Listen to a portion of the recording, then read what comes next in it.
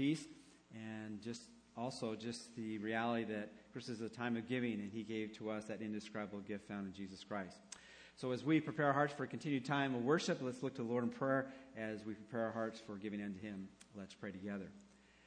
Father, we do thank you for just the privilege of realizing that despite our rebellion against you from the very beginning, that you sent someone for us that we might be rescued from our rebellion against you and being enemies of you.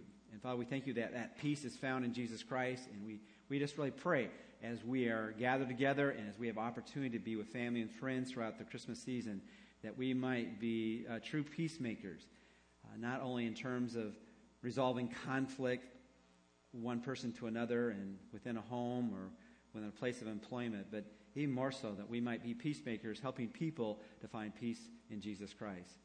And Father, we thank you for the privilege of giving, a giving in which we have the opportunity to support what you're doing locally and globally, and we do pray that you might really make an impact in the lives of people. Father, we pray for the Apartment Life Ministry and just ask that you might use that to touch lives.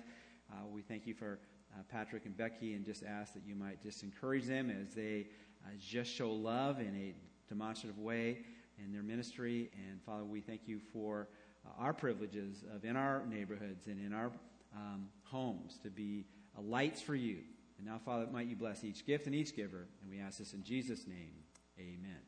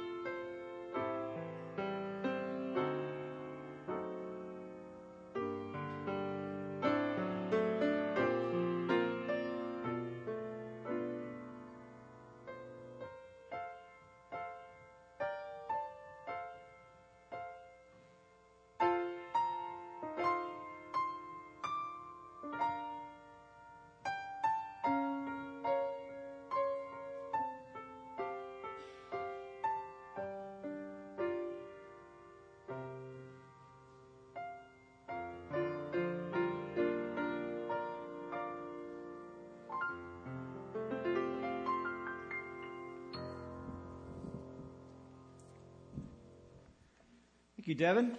Well, this morning we have the opportunity to continue, and not only continue, but actually finish our series on knowing God. And as we think about knowing God, there is no greater pursuit than to know God.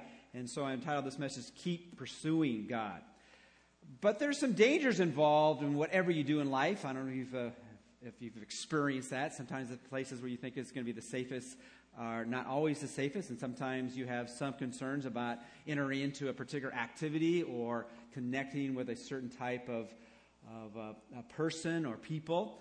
A couple weeks ago, one of my friends I was inviting to church, and his response back says, I'd go to church, but I'm afraid what would happen if I went to church.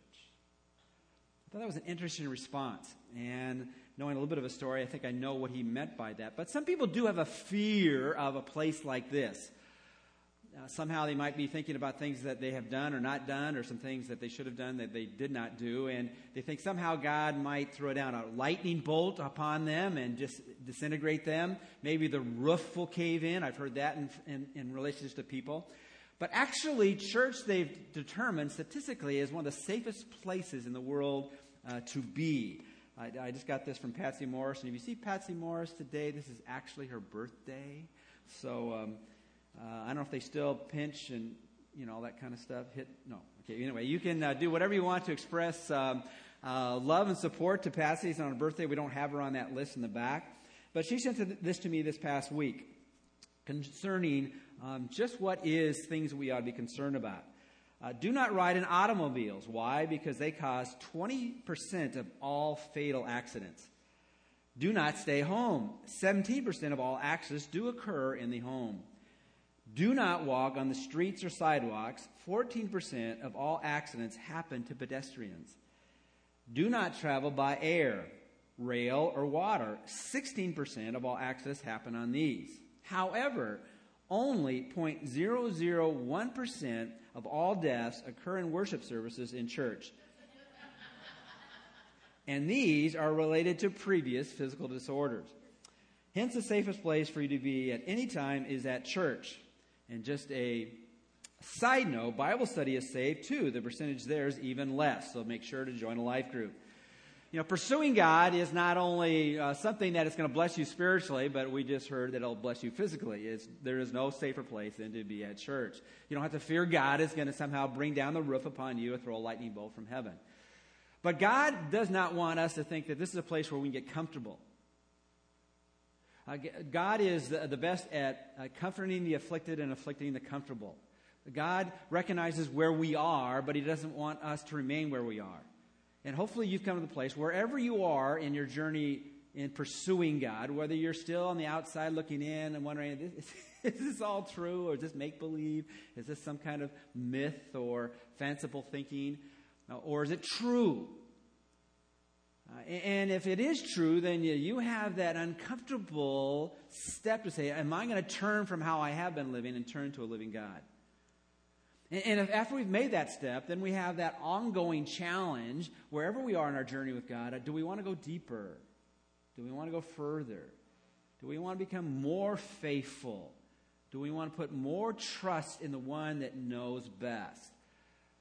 And so that journey is going to be awesome, but it's not always going to be easy. And so as we kind of, over these 11 weeks, summarize what we've talked about in the past, it's the idea that we might continue to pursue God. And we are not left to our own means as to how we do that. Well, I'll do it my way and you do it your way. Well, there might be some different locations you might end up in, but there's really only one way to pursue God, and that's whose way?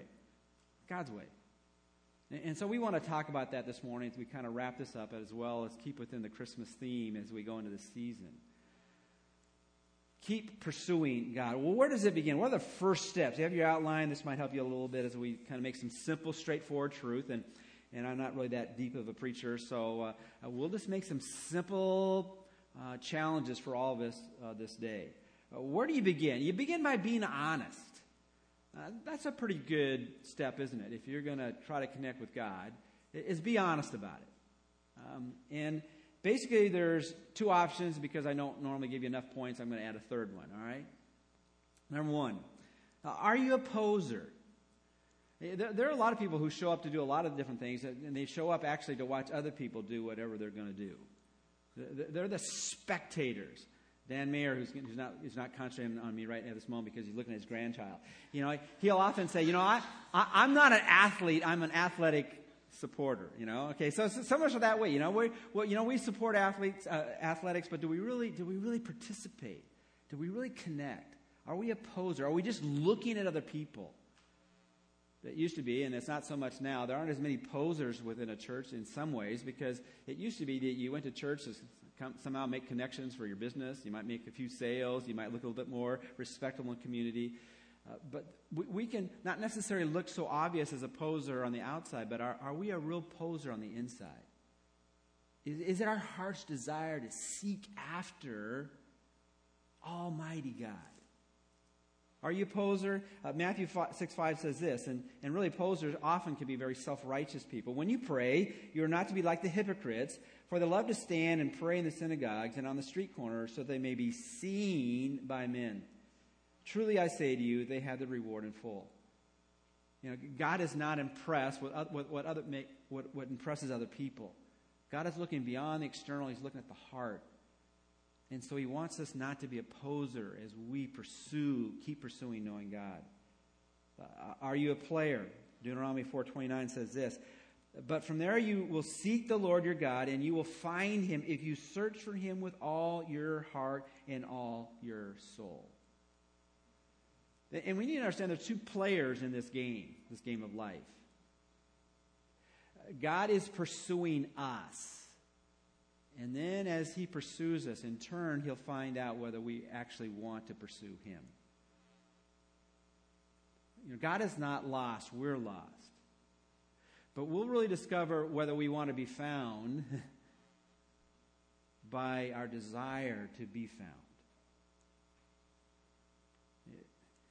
Many people will go to great lengths to remind me that I've been lost at times. And for much of the time when I have been lost, I was not looking to be found because I didn't know I was lost. But there comes a time when you recognize when you are lost, have no idea where you are, you're desperately wanting to be found.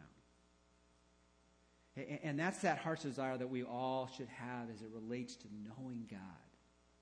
We want to know him and know him deeply. Hebrews 11:6 says this, "And without faith it is impossible to please him, for he who comes to God must believe that he is, and is a rewarder of those who diligently seek him." And that's a verse I want to challenge all of us to memorize or rememorize or review. This is a foundational verse. It all comes with trust. In fact, this is what I want to add to our outline this morning. And be honest, are you a poser? Are you a player? Are you a person who's experienced peace? Tony and Kim shared that this is part of the Christmas story. Let me read to you a section out of Luke chapter 2.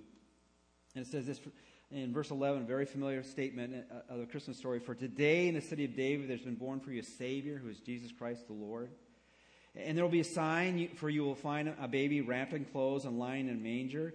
And suddenly there appeared with the angel a multitude of the heavenly host praising God and saying, 'Glory to God in the highest, and on earth peace among men, with whom he is pleased.'" See, God desperately wants you to know him and experience what only he can give, which is peace. But not simply like the peace that the world offers. There's two desperate needs for us to experience God's peace. It's the peace of God and peace with God. Peace with God is us realizing that all of us enter into this experience, what we call life, far from God. In fact, the Bible, whether you can wrap your mind around it or not, we are enemies of God because we are going our way and not his way. And until that barrier between him and us is bridged, we are at war with God. But Jesus signed that treaty of peace with his blood. And we experience no longer be enemies of God, experiencing the peace treaty with God when we put our hearts in his heart. Or as Hebrews 11:6 says, how do you know whether God has brought peace to you on this earth, to the ones who is well pleased? Well, do that which pleases God. What pleases God is your trust. And without faith, it is impossible to please God. For he who comes to God must believe that he is, and he's a rewarder of those who diligently seek him. So as we keep pursuing God, God wants us to keep trusting him, putting our confidence in him, relying upon him, depending upon him, realizing he is the only one who can bridge that gap between us and him. That's the peace of God. Peace with God is that which God gives us in our experience when we go through the challenges of life and we're just filled with everything that doesn't bring us peace. The frustrations of life, the difficulties of life, the heartaches. Where even in the midst of the storm, you experience God's presence and he takes that grief that is so strong, that failure that is so devastating, and wraps his arms around you and say, it's all right because I'm with you. Keep pursuing God. Be honest. Don't be a poser. Be a player and be a person who experiences God's peace. But as we pursue God, we can only pursue God if we know who God is. And so through these 11 weeks, we've tried to portray that as honestly and clearly and as definitively as possible as the Bible reveals who God is. The Bible says that we can look into the creative power of this universe and realize it couldn't have happened by chance. There had to be some kind of cause for all the things that had been caused. There has to be some reason things exist. And so there's the supreme being that has brought this all into existence. But beyond that, what can we know about God? Is he knowable? Does he want to be known? And does he want to know us? Well, what does the Bible say that we ought to continue in terms of understanding who God is as he's revealed us not only in nature but through revelation, speaking unto us? Well, we need to know, first of all, what is God? And some of you have asked me, well, that's a strange question to ask of God. What are you? What kind of being are you? But that's pretty critical, isn't it? I mean, some people believe that there aren't just one God. There are what? Many gods. Some believe that God is a God that maybe started all, the deist, basically this. He started the clock, he wound up the clock. Remember when you had a wind-up clocks? Anybody? I know. Well, okay. You had a wind-up clock. So you couldn't just put a battery in it or just look at your cell phone. You had to wind up a clock. And they believe that's the kind of God that we have. He's a God that started things, and then he put that on the shelf, and now he's just doing his own thing, and it just started. Some people believe that you can express God in a statue. Some people believe that really God is not an individual being. He's everything. All of us are gods. In fact, some even believe that you will become a God if you're not fully a God yet. All right? Well, what is God? Well, the Bible reveals him very plainly. God is spirit. And because he's spirit, that means he's not confined physically like we are confined physically. We'll sometimes say, well, I can't be there, but I'll be there in spirit. You know what that actually means? That means absolutely nothing when you say that, right? If you're going to help me clean up my garage, I don't want you in spirit, I want you there, right? Well, God is spirit. He's everywhere. His presence is everywhere. And I didn't really proofread my notes very well. He's infinite. Now, you can put infinitely eternal, but that's kind of saying the same thing. He's infinite. There's nothing limiting him. All of us, if we take an honest look at ourselves, we might be good at a few things, but we're not good at what? Everything. God is infinite. He's eternal both ways. We're going to be eternal in the future. We don't come out of existence when we die. But Jesus, God, all that he is has been eternal not only in the future but in the past. He's unchangeable in his being. Now, for us, that would be a curse. I mean, if we were always the same as we've always been, then we wouldn't be people we would like to be around very much, right? Because we all go down paths that aren't as admirable as we would like. God is unchangeable as being because he's already perfect.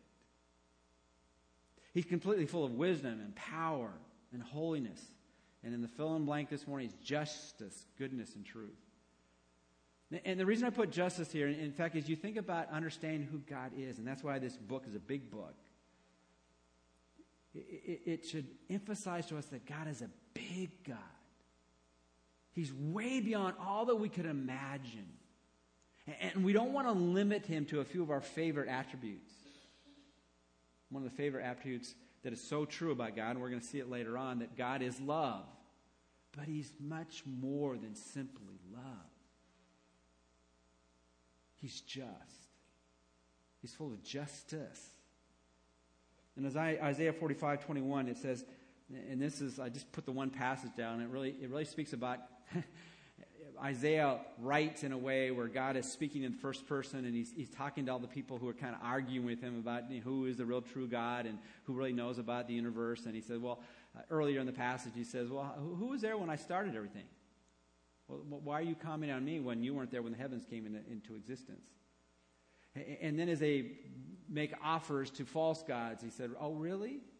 Oh, really?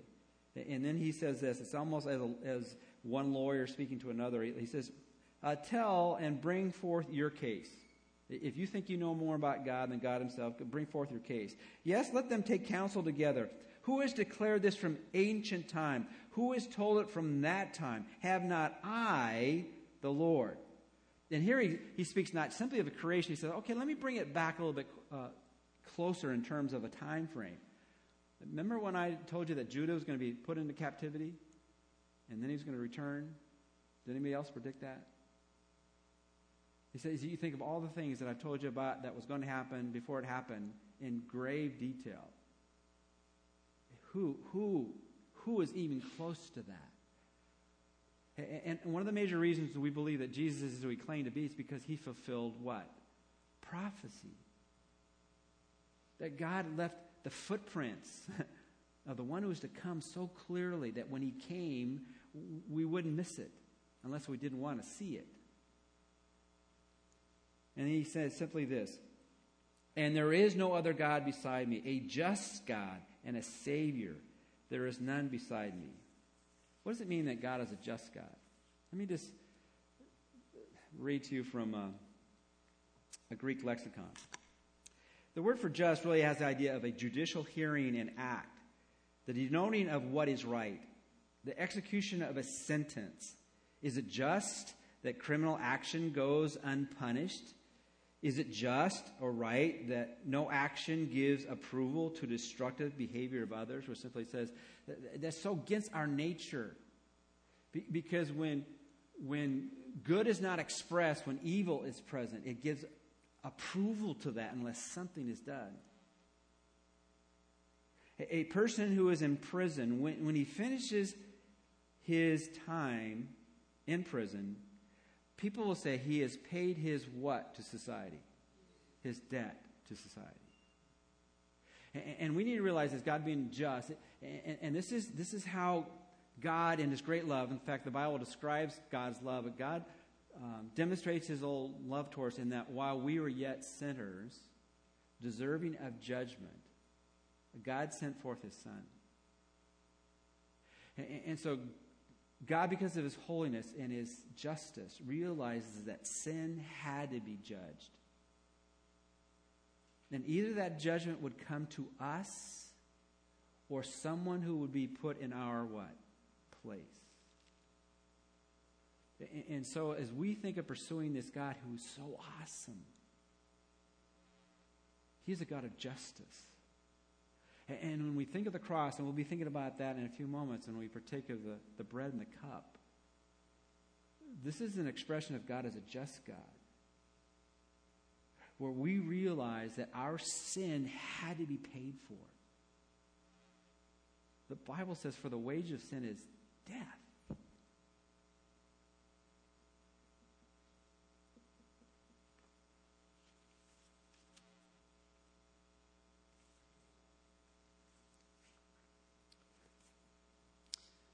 So as we pursue God, we can't be a poser. We got to be a player. We got to be a person who's seeking to experience God's peace with God and the peace of God. We want to know, what is God? God is not something that we put in our own image. He's much beyond that. God is spirit. He's infinite. He's eternal. He's unchangeable in his being. He's completely full of wisdom and power and holiness and justice and goodness and truth. And isn't that what Jesus said? He says, I am the way, the truth. No one comes to the Father but through me. Well, God has described who he is, what he is. He also describes who he is. And the Bible is pretty plain on this, and it's not easy for us to completely understand, but the Bible portrays it clearly. Knowing what is God, but also knowing who is God. God is one in essence and three in person. God the Father, God the Son, and God the Holy Spirit. And as we have difficulty understanding how could one being be of one essence and yet be three persons, and we we can't totally understand that. But if you can get Jesus right, the Trinity makes sense. Again, the Bible says he is one. In Isaiah 42:8, it says, I am the Lord, that is my name. I will not give my glory to another, nor my praise to graven images. And so God has said that there is one, there is no other, and no one's going to share his praise, his glory, his majesty. And yet when Jesus came, that's exactly what he did. Look at John chapter 5, verse 22 and 23. For not even the Father judges anyone, but he has given all judgment to the Son, so that all will honor the Son even as they honor the what? The Father. He who does not honor the Son does not honor the Father who sent him. So you can't have this high view of God without having that same high view of Jesus.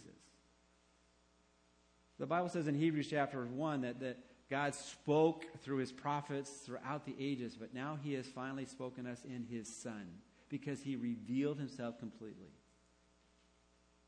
If God wanted to communicate his message to dogs, he would have become a dog. If he wanted to communicate his message to birds, he would have become a... If he wanted to communicate his message to man, he would have become a man. He was fully God and fully man.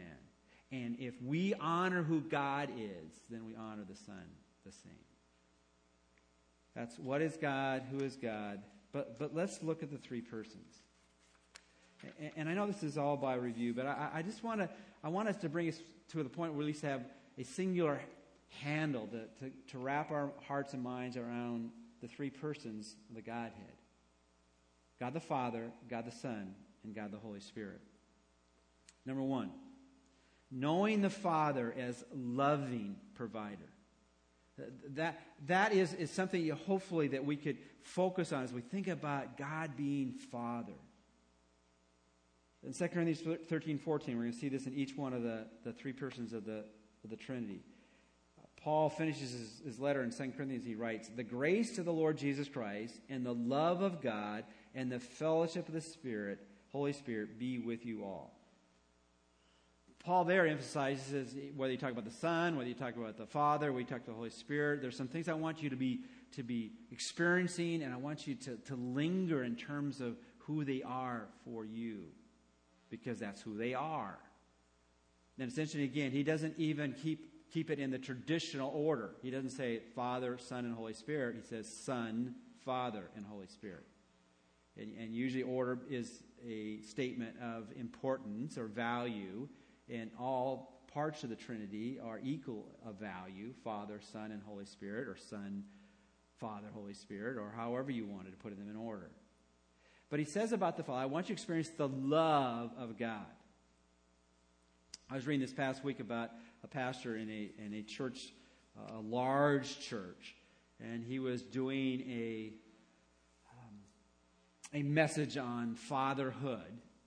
And he asked the men and women in the congregation, he said, how many of you never heard from your father, I love you, and I'm proud of you? And if you've never heard that phrase, never heard the phrase, I love you, or I'm proud of you, I want you to stand up. Now, sometimes you ask a question like that, if you're up in front stage, you go, what's going to happen if no one stands up? And for the first few minutes, no one stood up. And then all of a sudden, this one man stood up. And they started playing music, and sometimes music can be an experience where you kind of release emotions. And so then 2 or 3 people stood up. And then all of a sudden, both genders stood up, both the men and the women. And within this large congregation, there was a sea of people who had never heard from their father one time, I love you, or I'm proud of you. And I think that's why it is so crucial for us to recognize it. If that is the whole in your experience, there is the Father who can fill that completely. Remember when Jesus was baptized? In fact, this is the beginning of his ministry and this is the miracle of Christmas. I mean, Jesus entered in this world through the means of the Holy Spirit, and a miraculous birth placed in the womb of Mary. But he went through all that little babies and little kids and teenagers and young adults went through, experiencing all the pains and the challenges of life. And I'm sure they saw some things a little bit different about Jesus. It seems like he never did anything wrong, you know. He was always respectful and obedient to his parents. He was always helpful to the people around him. There was something unique about him, but we don't know much of that story after he was age 12. Then his ministry began. And John the Baptist, who came to the point where he said, you know, I don't even have the right to touch his sandals on his feet, which Jewish people didn't really like to do. I don't even have that right. And then he baptized them. And God, in all of who he is, revealed who Jesus is. Where a voice from heaven and a dove from heaven expressing the Holy Spirit, and the Father expressed, "This is my beloved Son, in whom I am well," what? Pleased. Or you could say simply this: "This is my Son, whom I love and whom I am proud of." And when we become a child of God, that's what God says to us. I love you. And as a child of mine, you are precious in my sight. So as we think about God, and we think of God our Father, we can experience him as Romans 8:15 says, we have the right to do. "For you have received not a spirit of slavery leading to fear again, but you have received a spirit of adoption as sons, by which we cry out, Abba, Father." And that word Abba simply means daddy. That the Father invites us to express love to him as he's expressed love to us in the most intimate way. He is our daddy. So as we think about pursuing God, God the Father is our loving provider for his children. Secondly, as we think of the Son, and again, we're just taking one emphasis here for each one of the persons of the Godhead. But you can wrap your heart and mind around one or two things rather than 50 things. That we ought to know the Lord Jesus, the Son, is our gracious Savior. Our gracious Savior. And again, all of God is involved in everything. In fact, that's why in Isaiah he says of himself, God, that he is the Savior. And so if Jesus is the Savior, then he must be God, because God is the Savior and Jesus is the Savior. But he's the gracious Savior. Again, 2 Corinthians 13:14, "The grace of our Lord Jesus Christ be with you all." But who is Jesus? He is the one who came to deal with our sins. Matthew 1:21, She shall bear a son, and you shall call his name Jesus, for he will save his people from their sins. And again, as we think about God, we need to recognize who he is and who we are. He is the one who can rescue us, and we are the ones who need to be rescued. We are the ones who are guilty, and he's the one who can deal with our guilt. We are the ones who have done things that need to be forgiven, and he's the one who forgives us. And you think, well, how can he do that? It's because he's gracious.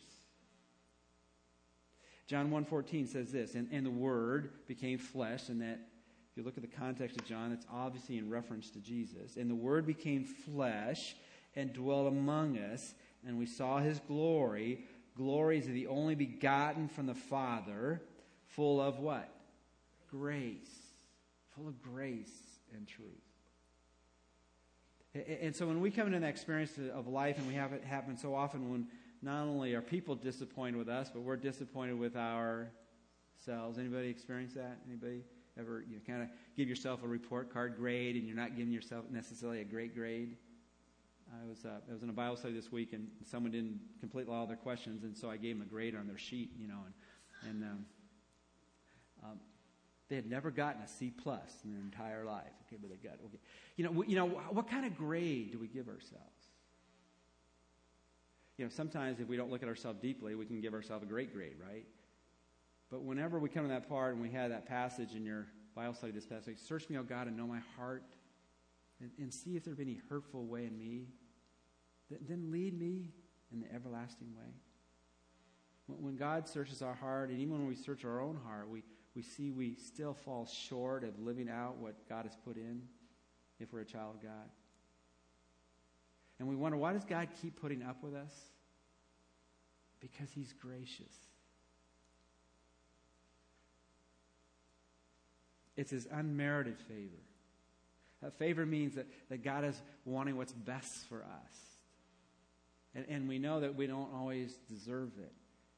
And in a sense, if we go through life thinking we always get so much better than we deserve, then we're touching the heart of God, who sent His Son that we might experience His graciousness as the one who saved us and rescued us from our sin. The one who's not just in the possession of a little grace. And aren't we that way sometimes? I'll give you a little grace on this one. I'll give you a little bit on this one, but don't do it a second time or a third time or a fourth time. God is full of grace.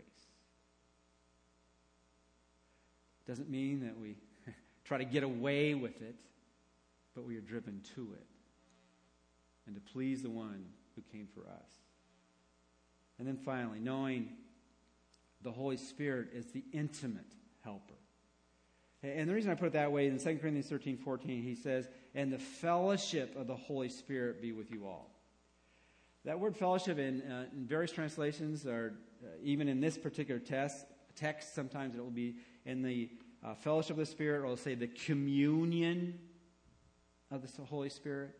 It's the word that we use for this table that we're going to be experiencing in terms of remembering the Lord coming from us.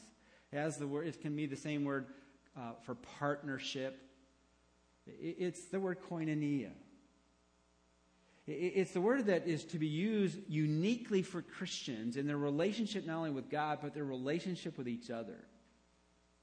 And sometimes you wonder, how does the church work?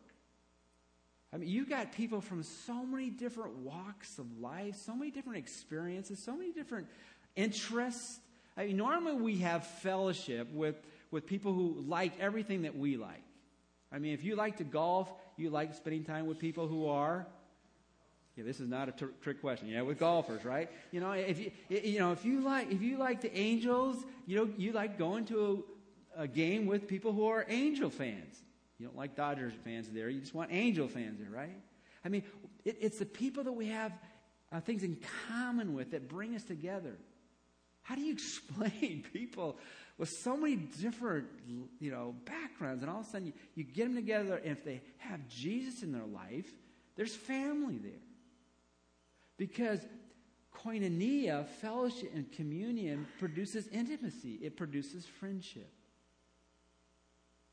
And so as we think about the Holy Spirit, He's the one who comes alongside, who's also inside, and He is the helper, the intimate helper. And that's why Paul, at the end of his letter, the church of 2 Corinthians, says, "The grace of the Lord Jesus Christ and the love of the Father and the fellowship or communion of the Holy Spirit be with you all." I want you to experience God's unmerited favor in His Son, Jesus. I want you to experience God's loving provision and His daddy role in your life, who says, "I love you and I'm pleased with you." And I want you to experience that the Spirit is always there, producing in you, not a sense that God is so far, but He's so near. Like James says, draw near to God and He will draw near to you. It's the intimacy of the Holy Spirit. And that's why Jesus could say, "But I tell you the truth, it is to your advantage that I go away, for if I do not go away, the Helper will not come to you. But if I go, I will send Him to you." So what's the point this morning?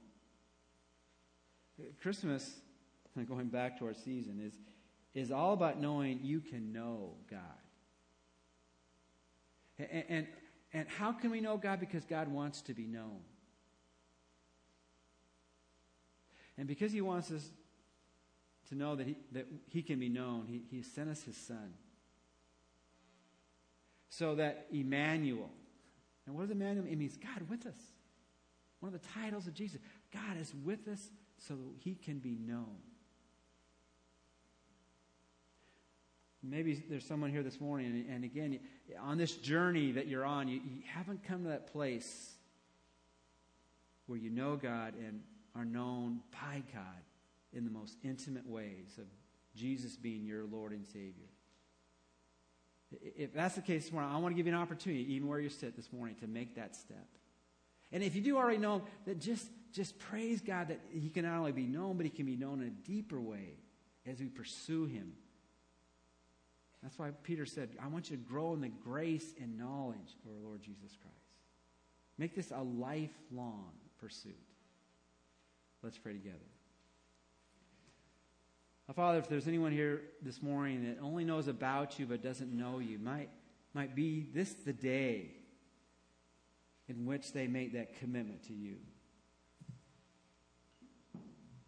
Making that commitment comes to that place in all of our lives where, first of all, we have to make an admission. We admit that we need to know you.